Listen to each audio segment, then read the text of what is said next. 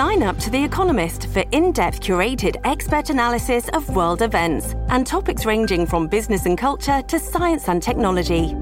You'll get the weekly digital edition, online-only articles, curated newsletters on politics, the markets, science, culture, and China, and full access to The Economist Podcast Plus. The Economist is independent journalism for independent thinking. Go to economist.com and get your first month free. This episode is brought to you by Shopify. Whether you're selling a little or a lot, Shopify helps you do your thing, however you cha-ching. From the launch your online shop stage, all the way to the we just hit 1 million orders stage. No matter what stage you're in, Shopify's there to help you grow. Sign up for a $1 per month trial period at shopify.com/special offer, all lowercase. That's shopify.com/special offer. You ready? I was born ready.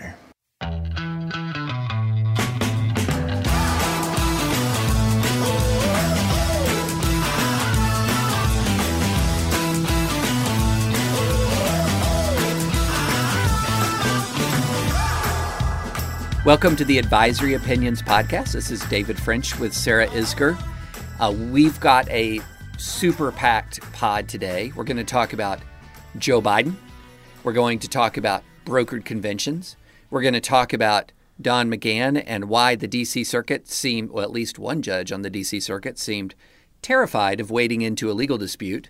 We're going to talk about Elizabeth Warren and the Consumer Financial Protection Bureau and a Supreme Court oral argument. And we're going to wind it up with a little discussion of Katie Hill. And we're all going to do that in less than an hour. It's a lot. It's a lot. It's a lot. So let's get started with the obligatory. Please subscribe to this podcast. Please become a member of The Dispatch, thedispatch.com. And please rate us on Apple Podcasts. We really appreciate it. It's helped us out a ton. And with that out of the way, okay. Well, David, wait. I have 2 updates from our previous pod. Oh, good. Okay. I saw Liz Merle yesterday. She came over to do laundry, actually. And she has her argument this week. I thought it was a great pod. 2 items. 1, we said that Hellerstedt was 5'4". Justice Scalia had already died, so it was actually 5'3". So just a quick, sorry for that. 2, if you are curious about her shoes, as I know you are, David. Well, that's all I've been thinking about.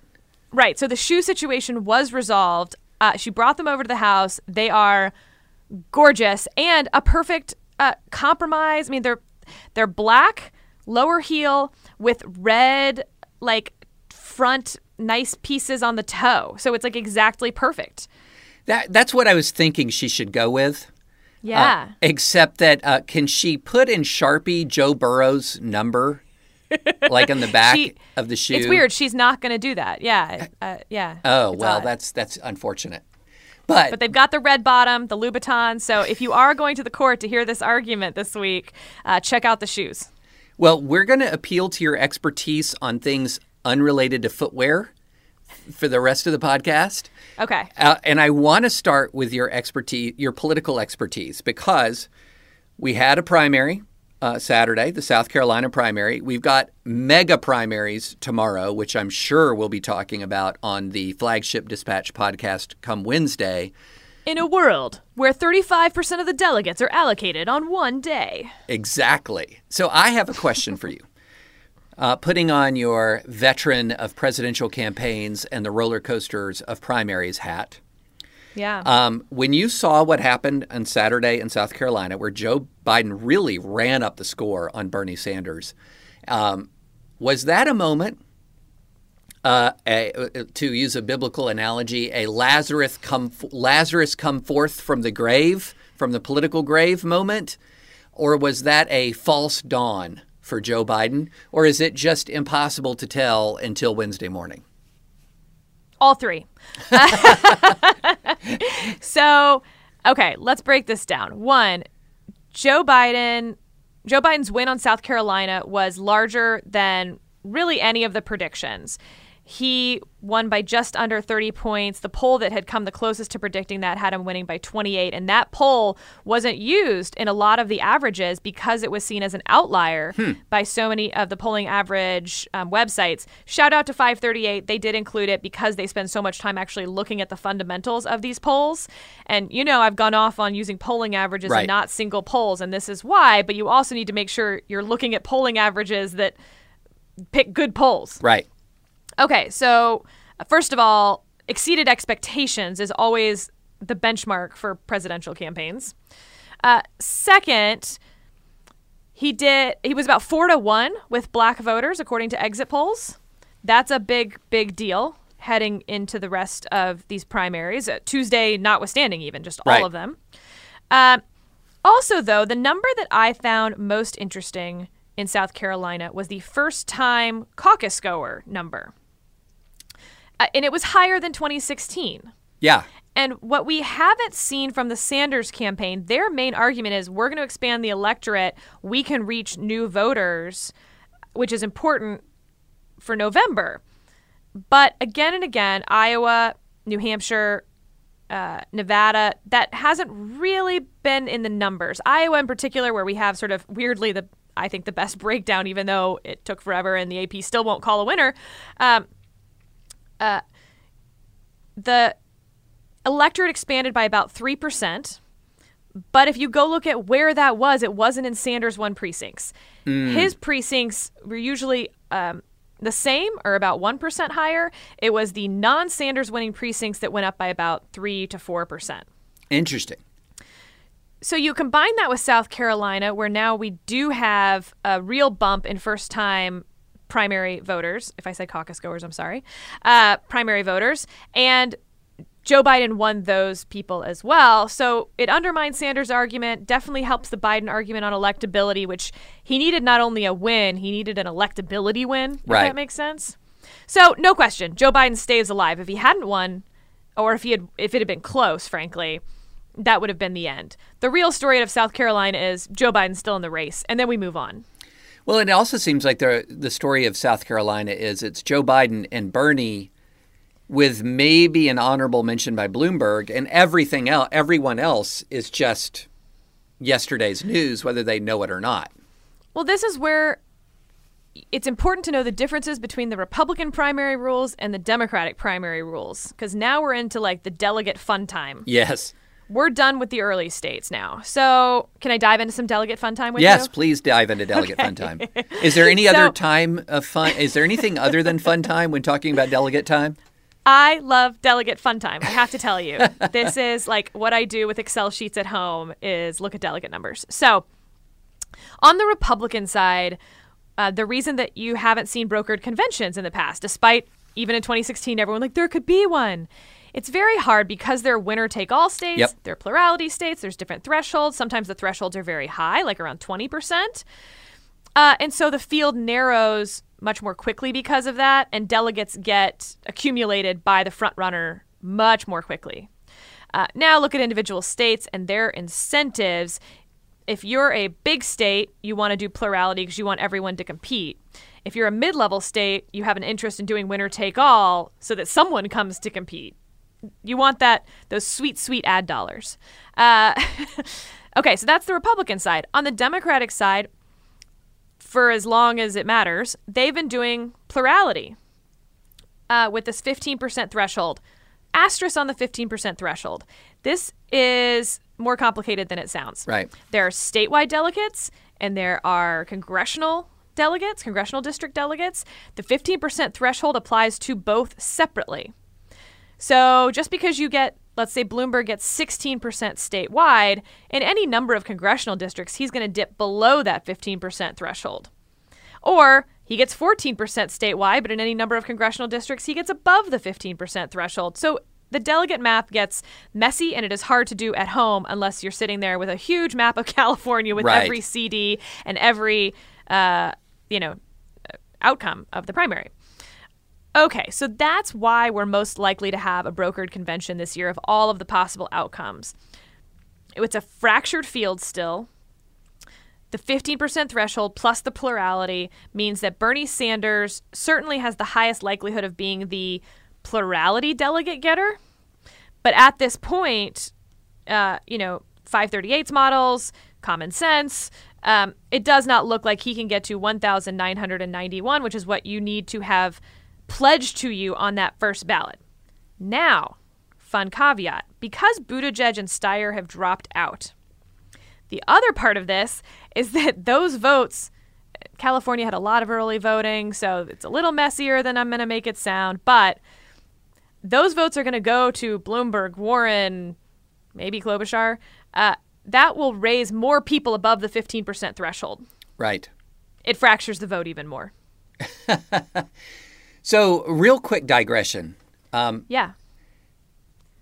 What's your thought on early voting? Because I understand the appeal of, in theory, getting more people out through early voting. But also, there are hundreds of thousands of people who, maybe millions, who voted in some of these early states or these Super Tuesday states for people, and no doubt tens of thousands, if not hundreds of thousands of those votes have now gone to candidates who are no longer in the race. So it's funny you say this because I was struggling with this as I drove in today because I saw people on both sides tweeting. And I was like, what do I believe on this? Because I think having more people vote is a good thing.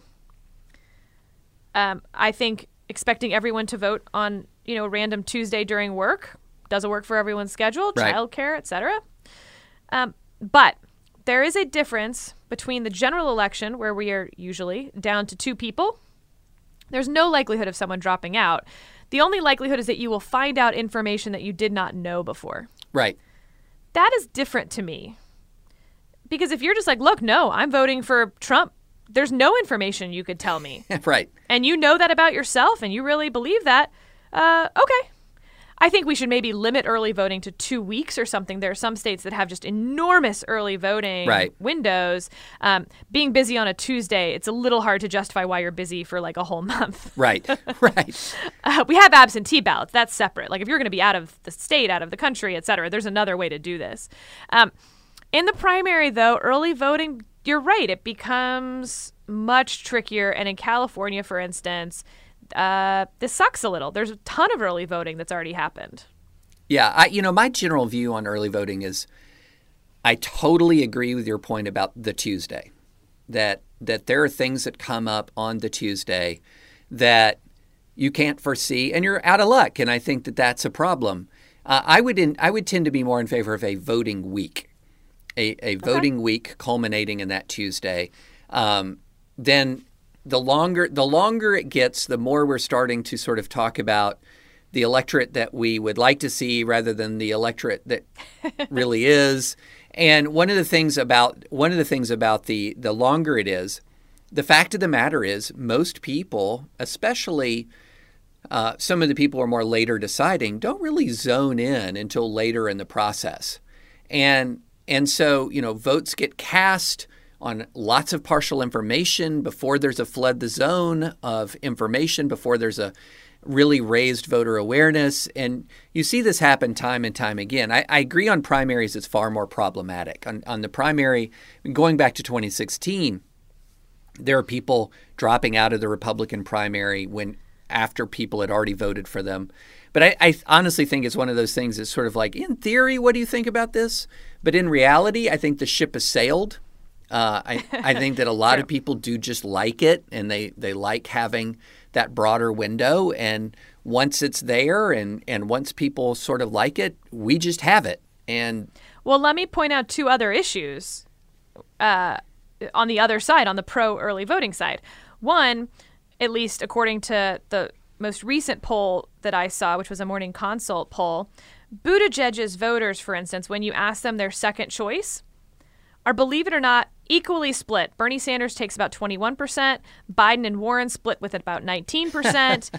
And Bloomberg then has about 17%, which is all within the margin of error. So really, everyone gets about a 2% bump, in which case it didn't really matter except if you were going to fall below the 15% threshold. Right. Second, if we did voting week, as you suggested, they didn't drop out until this weekend. Like South Carolina didn't happen until Saturday, so the voting week would have ended up more or less the same. Yeah. Yep, that's true.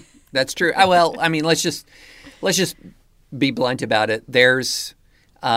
It's going to continue. Early voting is going to continue. It's going to have positives and negatives, and voting week would, as you said, would have some downsides this year. It's funny to me, though. I do think there is an interesting phenomenon where we're always fighting the last war in primary rules, and it always has negative unintended consequences in the next primary. And we never learn. And we never, ever learn. Speaking of that, by the way, let me dive into some brokered convention fun time. So in 2016, all of the delegates, including the superdelegates, got to vote on the first ballot. It's another reason why brokered conventions have been less likely on the Democratic side. The Bernie Sanders campaign was upset about that because of the superdelegate issue, let's call it. Yep.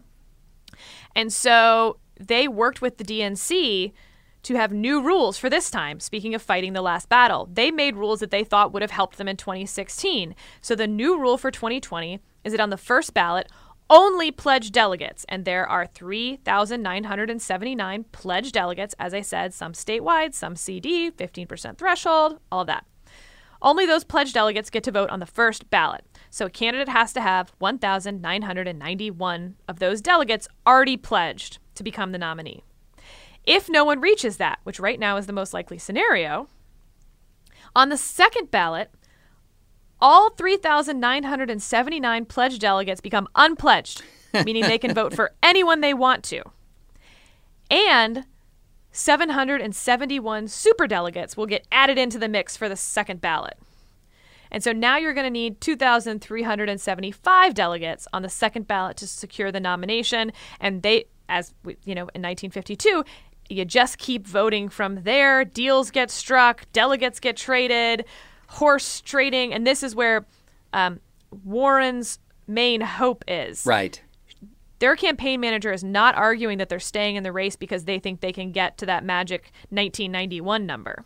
They're staying in the race because they want to have delegates going into that brokered convention for really not even ballot number 2. They're looking at ballots number 3, 4, 5 to see what could happen. Well, and this is a situation where perhaps you could have Bernie short of 1991, Elizabeth Warren has a few hundred out there, and second ballot, third ballot, you have, are we going to have the unity ticket? Or you could have the Biden and Bloomberg. What's their total number? And coming with delegates in that case helps. Right, exactly. So, and that's why people will stay in the race longer than would otherwise make sense, especially now that it looks like a brokered convention. Which then, of course, by staying in the race longer, makes it a brokered convention. Well, one thing is for sure, I constantly am of these two minds because on the one hand, you look at this incredible contention and division and the very real possibility that the Democrats could nominate somebody who is an avowed democratic socialist.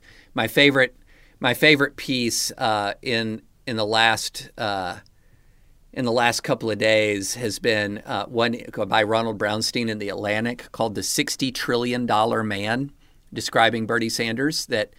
That's the actual price tag of his agenda is $60 trillion over 10 years, which, to put it in perspective, the entire federal budget is less than that. Like if you had 10 years of the current federal budget, it's less than $60 trillion. So he's talking about more than doubling the total budget. So on the one hand, you're looking at it and going, are you kidding me? You're talking about the Democrats probably, although not certainly, but probably as of right today, nominating somebody with the most fantasy land agenda that I have seen in my entire adult life, which I think is bad for America. And then on the other hand, you just sort of remove yourself from the good for America, bad for America. And if you're like a bystander, this is going to be a total bystander. This is going to be unbelievably interesting, unbelievably entertaining in some ways to sort of watch this all play out. But I can't disconnect from the fact that the end result of this might be the nomination of the $60 trillion man. And again, I'm not somebody who thinks that Bernie can get even one of the key elements of his agenda through. Not even one of them. Like, I don't even think the most modest of his big reform ideas will make it through Congress. But I think it's really bad for this country when you get into office a person who has made it into office in part through the most extravagant promises possible, fired up millions of people on the basis of those promises, and then bam, runs into the brick wall of the American constitutional system and the separation of powers. It's just, this is something from just the standpoint of what is good for this country. I don't think that is good for this country. I'm not sure that I agree with several points of what you said there, but I think it's a good place to put a pin in this conversation, and perhaps next pod you and I can talk about the Senate races up in 2020 and the likelihood of Democrats taking the Senate. Yeah, that would be a great conversation. In the meantime, tomorrow I will be watching California to see how much Sanders wins by. And then Texas. I know I'm from Texas, so I'm a little biased here, but I will be watching those Texas numbers like a hawk. Everything about the exit polls there, that's where Biden needs to show that South Carolina mattered. Right. And he needs to pull up. He was running about 3 to 5 points behind Sanders before South Carolina. He needs to pull up now and get closer or overtake Sanders in Texas to make this a viable thing going into the brokered convention. Right. Even. I mean, if Bernie wins Texas and California, it is just the sheer math of that starts to become overwhelming. It's hard for the superdelegates or the unpledged delegates on a second ballot to not vote for the person who won.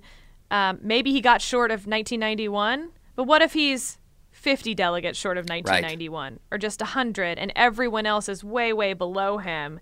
That's very different going into a brokered convention than Biden and Sanders are clumped together within 50 or 100 delegates of one another. So California has 415 up Tuesday. Texas has 228 up Tuesday. Let's see what happens. And it is a Southern heavy Super Tuesday. I mean, the California is kind of added to it to, it wanted to go earlier. It wanted to be more important. It also diminishes the very Southern heavy flavor, traditional Southern heavy flavor of Super Tuesday. But it's still a pretty Southern day tomorrow. It is. And you have North Carolina, which will be interesting, and Virginia. Virginia in particular, look at those suburbs and how they turn out. Sanders has been struggling in the suburbs. Yep. Again, if Biden can really rack up numbers among college-educated suburban white voters, as well as his 4-1 that he was running in South Carolina with black voters, that's another thing that a brokered convention and unpledged delegates would really have to think about. Yeah. So lots to look forward to tomorrow. Yes. And by the way, this is going to take a while for the results to come in, so expect a lot of complaining on Twitter that we don't have results at 7:01 p.m. Correct. And also, this is a good time to plug the fact that we're going to be offering the best analysis of Super Tuesday in the podcast universe on Wednesday. Oh, true. Yes, true. On Wednesday. Our flagship Dispatch podcast. Yeah. I don't think that's too much puffery to say the best. Not at all. No. Well, adding in Jonah and Steve, I mean, it's everything. Yeah, I mean, well, we would have the best analysis. It's just the margin between the rest is narrowed a little bit by adding Steve and Jonah. Well, then let's move to our specialty, which is law. So last week, we had a very interesting case decided in the D.C. Circuit, and this was involving the House's attempt to. Oh, and I just got a. Did you just see? We got a little alert as we transitioned. Maybe we need to detransition briefly. It looks like we have breaking news that Klobuchar's out and endorsing Biden. Give us 30 seconds. How much does that matter? It matters for the same reason as Steyer and Buttigieg. It is more likely now that Warren and Bloomberg will get over that 15% threshold in the rest of these states, taking some delegates. It does narrow the field. I don't see Warren or Bloomberg, though, moving out. So we will have a 4-person field moving forward through at least a little while now, certainly through Tuesday, but probably well past that. And the only question is whether Biden and Sanders can treat this like a two-person race and move Warren and Bloomberg out of sort of the main conversation. Bloomberg's money prevents that largely, and Warren's debate performances. Right. Exactly. Okay. Well, that nice 30 seconds. Now we'll move to back into court. So the D.C. Circuit Court ruled last week the D.C. Circuit rejected the House of Representatives' efforts to compel Don McGahn to testify. Now, in its impeachment inquiry, it did not rule. It did not reject Don McGahn's. It did not reject the House's bid to have Don McGahn testify in the subpoena on Don McGahn on the grounds that McGahn has any sort of absolute immunity from testimony, as he had argued that he did, which is asserting an argument that we've dealt with in previous podcasts. But essentially what the D.C. Circuit said, and I'm just going to put this in plain English, why are you asking us to resolve this political dispute? Keep us out of this. This is between this. If this is a schoolyard fight, this is between Congress and the president, and don't pull us into this thing. We want to keep our hands clean. That was essentially the ruling. This is a political dispute between political branches of government, and we're not going to make a ruling on absolute immunity. We're not going to make a ruling on really any of the substantive points. Just keep us out of it. Your thoughts? Okay. This was a fun opinion for a few reasons. One, you have 3 D.C. Circuit judges each writing their own opinion. Right. And so I think what you're describing very accurately captures Judge Griffith's opinion. Yes. Which Henderson joined but narrowed in her concurring opinion. And of course, Rogers disagreed with entirely. So first of all, this isn't the last word on this by a long shot. No. I think there's a high likelihood this goes en banc, like really, really high. I don't see how this doesn't go en banc when you have all 3 judges writing very different opinions, frankly. It may even go all the way up, but I do think it'll go en banc first. Henderson's opinion is interesting in how she narrows the Griffith opinion. So she says, first, the Griffith opinion makes it sound like this forecloses any institutional injury from any interbranch dispute. Right. She doesn't accept that. Yeah. She also quibbles with the assertion of absolute testimonial immunity for McGahn. Mm-hmm. So she just narrows it on 2 pretty important fundamental parts of the Griffith opinion. But everyone agrees this turns on the Raines case, which is the line item veto where you have a group of House members that bring the challenge against the line item veto that was under President Clinton. There's a lot of differences between Raines and this case. The Judiciary Committee was authorized by the whole body of the House to do this impeachment inquiry. Therefore, their subpoena of McGahn was sort of in a bank shot agreed to by the whole House of Representatives. Right. Totally different than Raines, which was like a group of some random members being like, our rights as congressmen, individual congressmen, are being stepped on. Yeah, I found the reliance on Raines to be unpersuasive for the very reason you state. And you know, the interesting thing about this is one of the I found the Griffith position, the Griffith opinion, very unpersuasive on a couple of grounds. One, I thought the Raines is easily distinguishable along the lines that you say, and then the other thing is he put a lot of stake in the absence of precedent being precedent. and here's what I mean. He basically said, proving that the elephant fence I have in my backyard has been working this whole time. Yeah. It was like, because there hasn't been a dispute between the branches brought to the court along these lines until sort of the Nixon era, that meant that this dispute should not have been brought to the court. And that was an interesting line of argument. if you really applied that as sort of a precedential concept, wow, the implications for that would be pretty profound because let me just take an example. First Amendment jurisprudence is very sparse for more than 100 years in American history. All kinds of areas of jurisprudence have been extremely sparse until the modern era. There's a lot of reasons for that. One of the chief among them is the doctrine of incorporation of the Bill of Rights to the states and local governments, which is irrelevant here. But this idea that because there wasn't a precedent before, we're treating that as precedent, that this should not be before the court, is a true reach, in my view.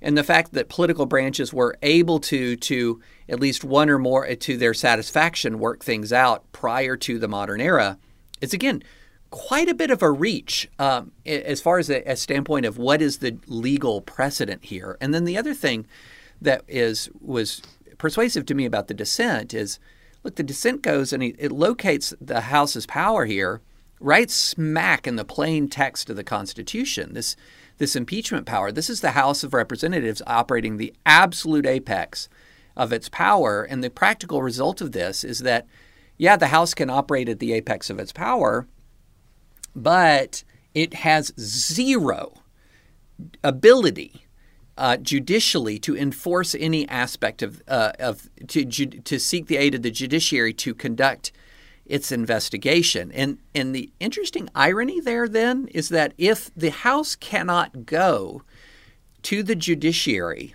to get evidence or to enforce to seek evidence and to enforce its ability to seek evidence, doesn't that then render sort of the count two of their impeachment count all the more vital?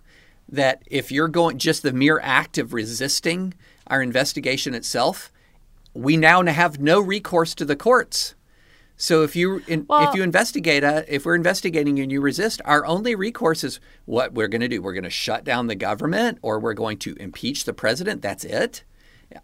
It was. You say this with like David incredulous tone, but I actually want to make the same point, but in non-Sarah incredulous tone. that and because Griffith says that, he says the absence of a judicial remedy doesn't render Congress powerless. Instead, the Constitution gives Congress a series of political tools to bring the executive branch to heel. Congress may hold officers in contempt, withhold appropriations, refuse to confirm the president's nominees, harness public opinion, delay or derail the president's legislative agenda, or impeach recalcitrant officers. So what we're discussing is actually, I think, a very fundamental question, which is, does Congress have subpoena power like what you're talking about, a subpoena power backed up by the judicial branch? And Griffith is saying no. And you may disagree with that, but it's defensible that the Constitution gave each branch certain checks, and Congress's checks don't rely on the judiciaries, on the judicial branch coming to its service. Now, how in that check. Convenient it is that in Griffith's opinion, he notes that, judicial subpoenas, that the subpoenas coming out of other kinds of processes, like a Nixon v. United States, Yep. They're still good. Yeah, they're still good. So it's going on bonk. Yeah, it's going on bonk. It's going on bonk. So Nixon v. United States, there are other legal processes where are going to be just totally fine, but the House of Representatives operating the apex of its constitutional power, nope. And to your point, it also causes a messy situation where, as Rogers notes, every administration from now on can just tell Congress to hit the pavement and may well do so. And then Congress's really only response can be to impeach the president. What if they just want something pretty simple, and now they have to decide between giving up on this pretty simple thing or impeaching the president? Yeah, or shutting down the government. That's not great. No, especially when those aren't great options. Griffith's opinion was full of, it was frankly really full of policy arguments. It was full of sort of like a parade of horribles, and if this, then this, and And it was a surprising opinion to me from the standpoint of this did not read to me like the court opinion of a conservative originalist jurist. It did not read like that. Non-precedent is precedent. Precedent isn't precedent. Griffith has always walked to his own drummer.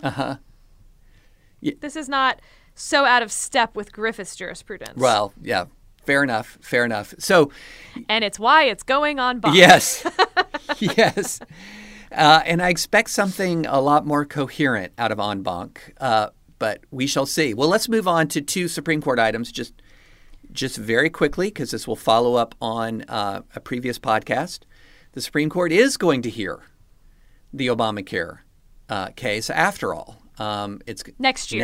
Next term. Next year. So this year, next term. Sorry. Yeah, this year, next term.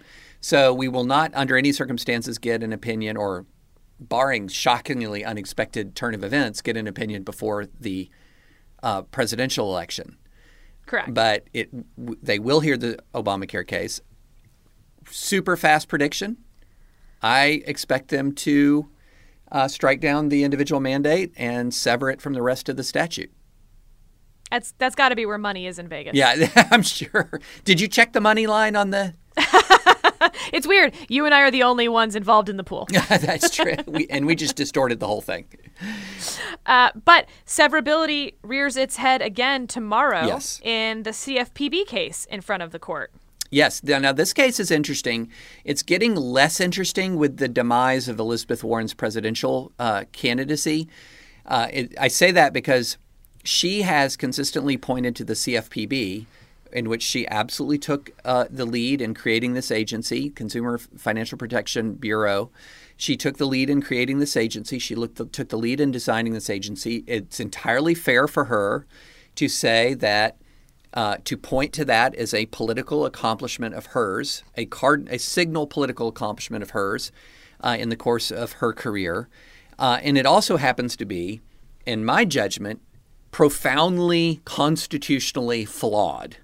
And again, this is in my judgment, one of the reasons why it's profoundly constitutionally flawed is what Warren attempted to do was to create, and actually did do, was to create essentially an independent agency that has been disconnected from the constitutional it attempts to circumvent the separation of powers by taking an executive agency and removing it from the control of the chief executive, or largely removing it from the control of the chief executive, and doing so by creating an extreme degree of independence, or what I would call an unconstitutional degree of independence in the director of the CFPB, who, though is nominated by the president, cannot be removed by the president except for statutory cause.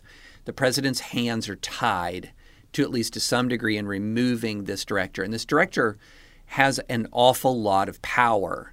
And wait, very importantly, executive power. Yes. That will become very relevant to this. Yes, executive power. An enormous amount of what we had classically construed as executive power without the ability of the executive, the chief executive of this country, to remove him at will. And this will turn on a couple fun cases from the past. I mean, the most fun named case, certainly in the first-year law curriculum, I think, is Humphrey's executor. Yes. I don't know why. I always got very attached to that name.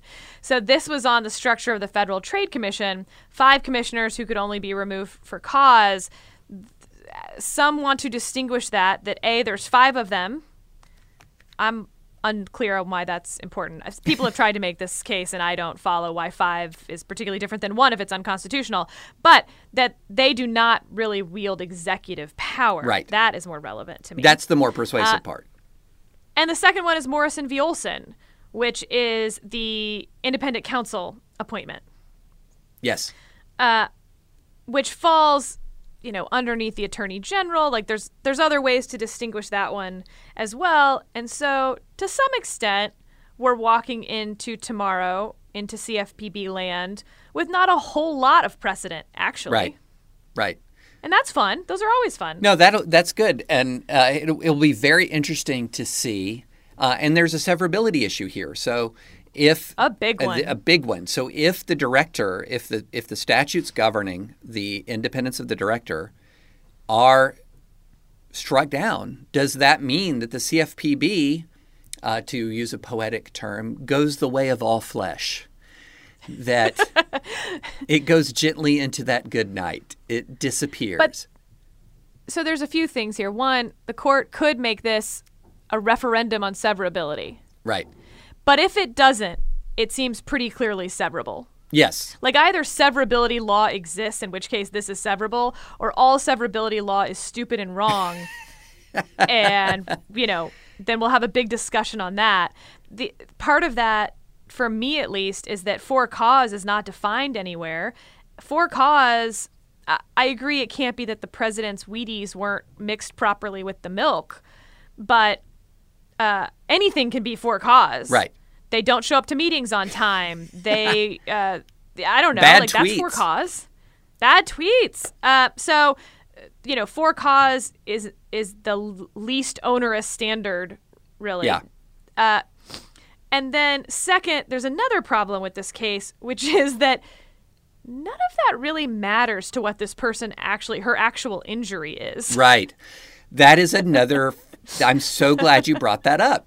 So I mean, the court could kick this, explain it, but basically the court could say yeah, this is irrelevant. Yeah. In other words, the person who is suing to challenge the leadership of the CFPB, the leadership of the CFPB has exactly nothing to do with the precise issue at hand in the case has absolutely nothing to do with the CFPB's operations against her and proceedings against her, unless you can use the unconstitutionality of the director to punt and get rid of the whole thing.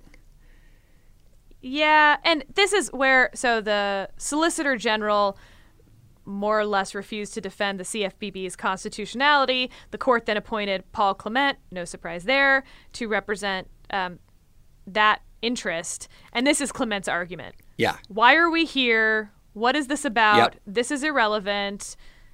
We should go home. Yep. This is not a good use of my time. Well, it's interesting. Let's wrap several strands together at once. Okay. And this is not going to be too much of a reach. So I can imagine a situation where this court basically says, I can imagine a situation where this court punts this case on the basis that, why are we deciding this issue? A future president fires a CFPB director for cause, and the cause is they looked cross at me at a cabinet meeting. And not that they would be at a cabinet meeting. This isn't a cabinet position, but they looked cross at me at a meeting. The CFPB director then sues. The fired CFPB director then sues, and then the D.C. Circuit rejects her lawsuit because of the Griffith opinion that says, don't get us involved in political disputes. That would be fun. That's a fun, I like that. How's that? So I like it. Clements, just to read a portion of his brief, that and I'm paraphrasing at times here just to shorten it, but while the constitutionality of this structure is undoubtedly important, it has almost nothing to do with the actual dispute between her name's Celia Law, which I love that name, by the way. Great litigant name. Oh, yeah. Which arises from an effort by the CFPB to enforce a garden variety civil investigative demand. And then he goes on to basically say that the current CFPB director will fully acknowledge that the president can remove her for any reason. And with that acknowledgement that she is choosing not to drop the enforcement petition against Celia Law.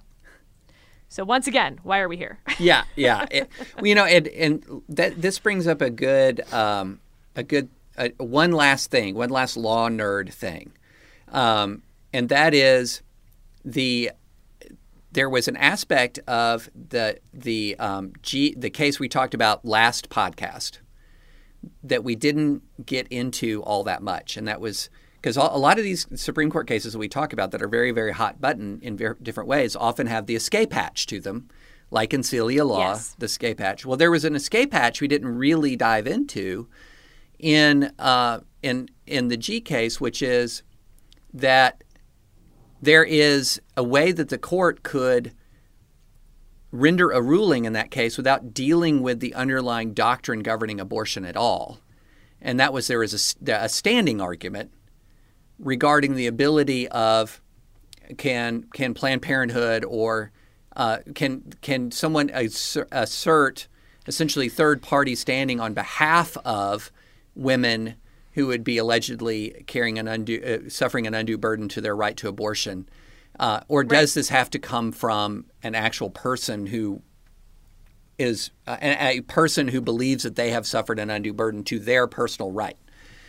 And if the Supreme Court decides that you've got to have an actual if you've got to have an actual woman who is suffering the undue burden, that actually has some really interesting implications for pro-life or for litigation supporting abortion rights going forward that could have some positive effects for the pro-life movement.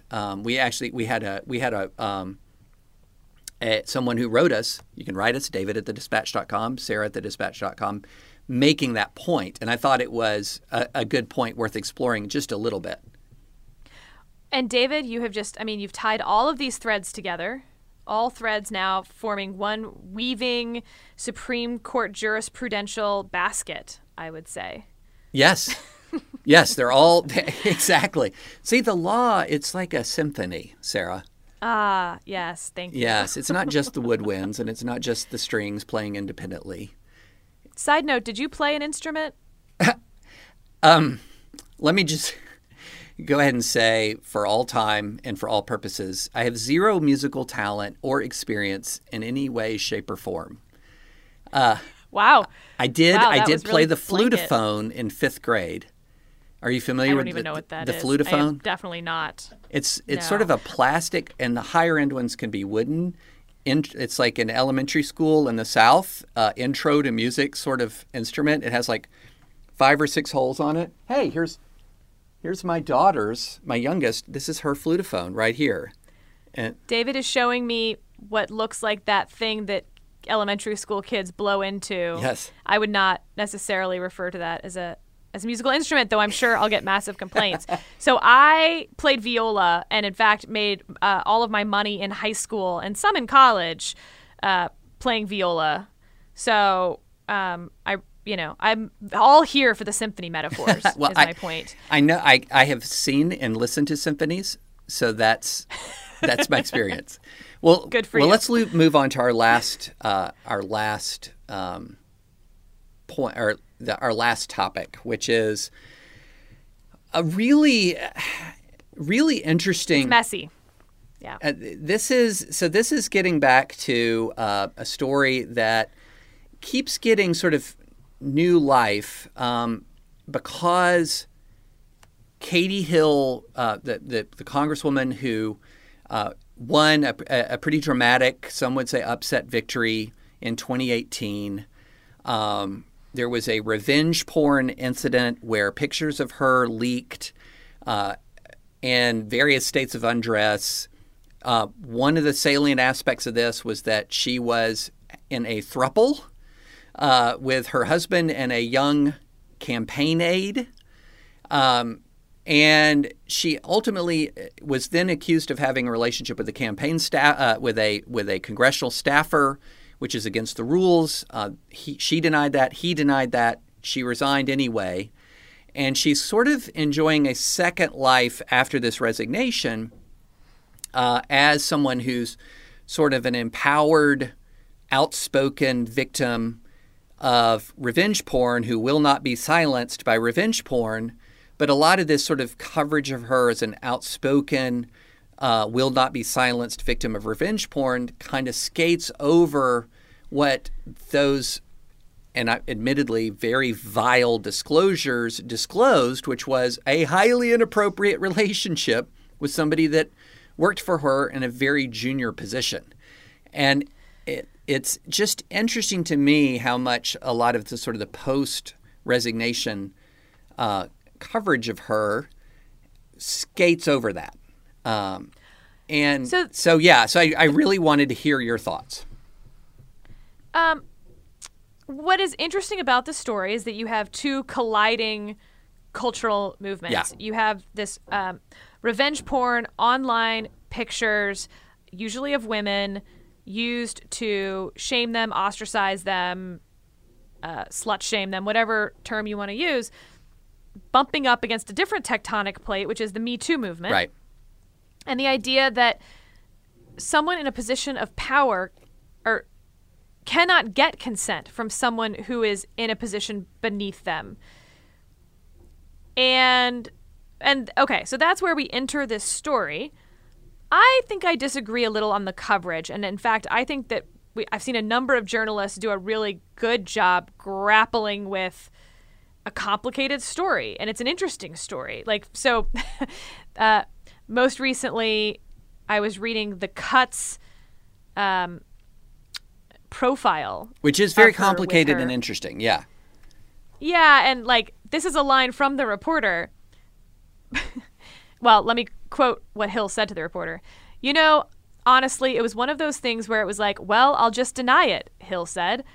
Morgan is not accusing me of anything. This is the young staffer. She doesn't want it to come out any more than I do. And the next line from the reporter is, plenty of politicians lie, but it's rare for one to tell a reporter it was her game plan. Right. And then it goes on to talk about, this woman has not had a life that you would wish for your child. Yeah. Oh, my. Yeah. She recalls several sexual assaults starting when she's 8 years old through when she's 16. There's 4 in detail here. Depression, which is not surprising. A story that weaves together pretty nicely, even if you want to pick apart any single part of it. Yeah. This is the story of a woman who has not had a happy life so far. And then through a series of unexpected events, finds herself running for Congress. Mm-hmm. And then in an unexpected victory is in Congress. Yeah. And she makes some bad decisions. And isn't just in Congress. She's kind of pulled out of this freshman class as, hey, look, this person is a rising star. This is somebody to watch. Right. She's 29 when she starts running. The staffer is in her much earlier 20s. But, something that Hill kind of keeps saying throughout is I didn't think of myself as an adult. Right. Which gets to a third tectonic plate that might be worth exploring. I talked to one of my friends at length about this at dinner last night. This idea that we have given millennials, and I'm an elder millennial. I'm the oldest year of millennials, so I am part of millennial. But Gen Z millennials, that adulthood doesn't really start until I don't know when. Yeah. If you, Caleb, by the way, is saying 30. Definitely, it doesn't start till 30. And this is a really good point. I didn't know you were going to bring this up, but I'm so glad you did, because this is really one of those things where often I think the generational differences narrative is a little overblown. It isn't exactly true that each generation has a completely distinct personality. I think we double down on that a little bit too much. I do think there's something to it, but we overread it. But one thing I do think that has changed over time is this notion that when you're in your mid to late 20s, you're still a kid. And you should get to play by kid rules. And you play by kid rules. That idea would have been utterly alien to me when I was 23, 24, 25. When I got out of law school, the idea that I was still a kid would have been kind of offensive to me. No, I'm an adult. And you were kind of questing for more and more and more responsibility. But the interesting thing is she kind of tries to have it both ways. She does one of the most adult things you can possibly do, which is run for freaking Congress, And then the other thing is she then says, well, I mean, I was only almost 30. What do I know? And those two things are very inconsistent, I have to say. Yes, but we contain multitudes. I'm sure you hold many inconsistent thoughts as well about yourself. David's he's literally looking up into his brain. I can see him. He's like, what are the inconsistent thoughts? We'll get into that later. But, okay, so can she be a spokesperson for revenge porn given the Me Too stuff? It's sort of what you're trying to drive to, right?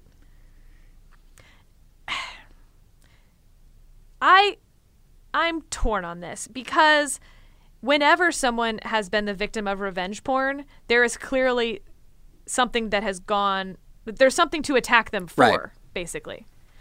And so we're never going to have a great spokesperson for revenge porn unless we accept some of the messiness that is going to come with that. For instance, she claims that alleges that her husband was, pretty abusive. Yeah.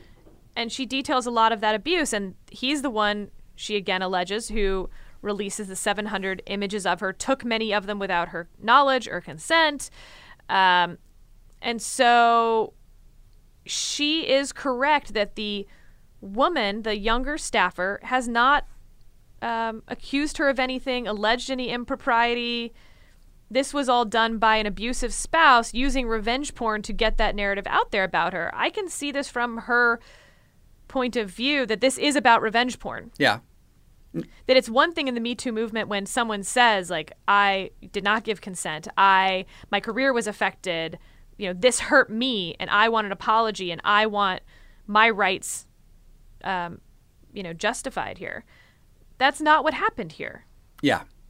And that does make it messier for me, that this is, a pretty vicious thing that someone did to her who she said has abused her through the marriage. Yeah. I think that it's pretty vicious. It's extremely vicious. It's just wrong, malicious, full stop.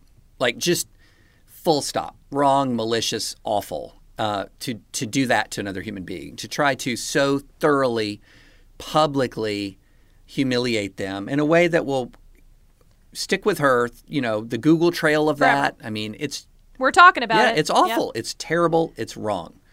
I think that, one of the things that we often do in our culture is we take issues, and this is part of the natural, just the way we are as human beings, is we take an issue, and to make it really resonate, we put a face to the issue. That this person is the face of this person is the face of the cost of X, or this person is the face of the cost of Y. And I wish we didn't do that. I don't know how we can get around that. It's human nature, though. It's human nature. Harvey Weinstein is the face of the Me Too movement. Yeah. It really is. It really is. It's how we tell ourselves stories since humanity began. I mean, this is 10,000 years ago, sitting around a fire. Stories involve people and narratives. Yeah. We're not getting away from that. I mean, and there are ways in which I completely agree we're not getting away from it. I do think that we can try to temper it a little bit. Maybe. I mean, poster child legislation where you bring somebody in and they tell atypical stories, and we tend to use that to draw larger conclusions, or, all of that kind of thing, I think is part of the brokenness of the system. But I completely hear you. There are circumstances where we're going to highlight somebody who is legitimately a victim of a terrible thing, but their own personal story is quite complicated. And that's why I would recommend, if you're really interested in this, read the story. I came to it on Twitter where people were kind of, I thought, mischaracterizing it as lionizing her. I didn't feel that it did. I didn't either. I thought it was great journalism. I thought it actually really grappled with a bunch of the issues in a detailed, fair, well, on the one hand, on the other hand, I don't know. I felt like the author wasn't quite sure. Yeah, I felt exactly the same way. I thought it was actually really a very well done piece of journalism. It highlighted messiness of her story. It highlighted the contradictory explanations she gave for various aspects of the event and its aftermath. I thought it did a really, really nice job. And it also just brought back to my mind I think a truth that we don't fully appreciate, and that is bad actions have so often not only have multiple branching negative consequences, but they also leave people who are trying to seek to do the right thing with very few good options. And one of the things here is, hey, look, if you want to elevate the issue of revenge porn, which is a very real thing that happens with very real negative consequences, and then you say, well, who does it happen to? And you say, oh, Katie Hill, then people immediately come in and say, well, that story's messy. That story's complicated. And it goes back to your point of, well, where's the sort of the clean story about it? And I think that one of the things that's important is to tell the stories in all their messy complications and be able to parse them out and say that a bad thing happened to a person who did a bad thing. And that's part of the reality of life. I mean, we get that in criminal law all the time, for example. Absolutely. So for, a great example is a case I've been following out of Tennessee where a person was fleeing from the cops and was a suspect in a crime. They surrendered, and after they surrendered, the police sicked the police dog on the surrendered suspect. I'm following this because I'm waging a crusade against qualified immunity, Sarah, which we need to talk about. And the officer was granted qualified immunity for sicking a police dog on a surrendered suspect. But you go and you look at that and what was the suspect's record and what kind of person was he and blah, blah, blah, blah, blah. There's all this stuff that makes him not sympathetic. And you say, wait a minute, I should be able to argue against qualified immunity without having to come up with a case where the police sicked their attack dog on Mother Teresa. Well, and this happens just so often in criminal law. It's not supposed to matter, for instance, for Fourth Amendment purposes. The reasonableness of the search does not turn on whether you find the drugs or not. Right. But boy, if you look at the statistics, it sure seems to. Doesn't it, though? Oh, doesn't it, though? All of a sudden, we think there's really reasonable searches against people who did, it turns out, have drugs on them. I have said this back in my civil litigation days, and we're running a little long, so we'll end on this. But I've said this in my civil litigation days. I said, look, guys, talking to my clients, we can talk all day long about court precedent. We can talk about the facts that we pull out in the deposition. But the fact of the matter is, when you're in front of the jury, and when you're in front of the judge, who is supposed to be able to just shed all this from your mind, you want to be the kind of person they want to rule for. You want to establish minimal reasons why they would want to rule against you, and lots of reasons why they would want to rule for you. And that doesn't seem fair, and that doesn't seem right, but we're dealing with human beings here, and that's how human beings operate. And that's what it all comes back to. Narratives, stories, people. That's how we relate to one another, and that's how our brains evolve. Yeah. And with that, I'll see you on Thursday. Well, and we hope your brain evolves in a direction of subscribing to this podcast, rating us on Apple Podcasts, and becoming a Dispatch member. And it would be completely my mistake if I did not thank you all again for your support. The response to us so far has been beyond our wildest dreams and expectations. And so we really, really appreciate it very much. And thank you again for listening. This has been the Advisory Opinions Podcast with David French and Sarah Isger.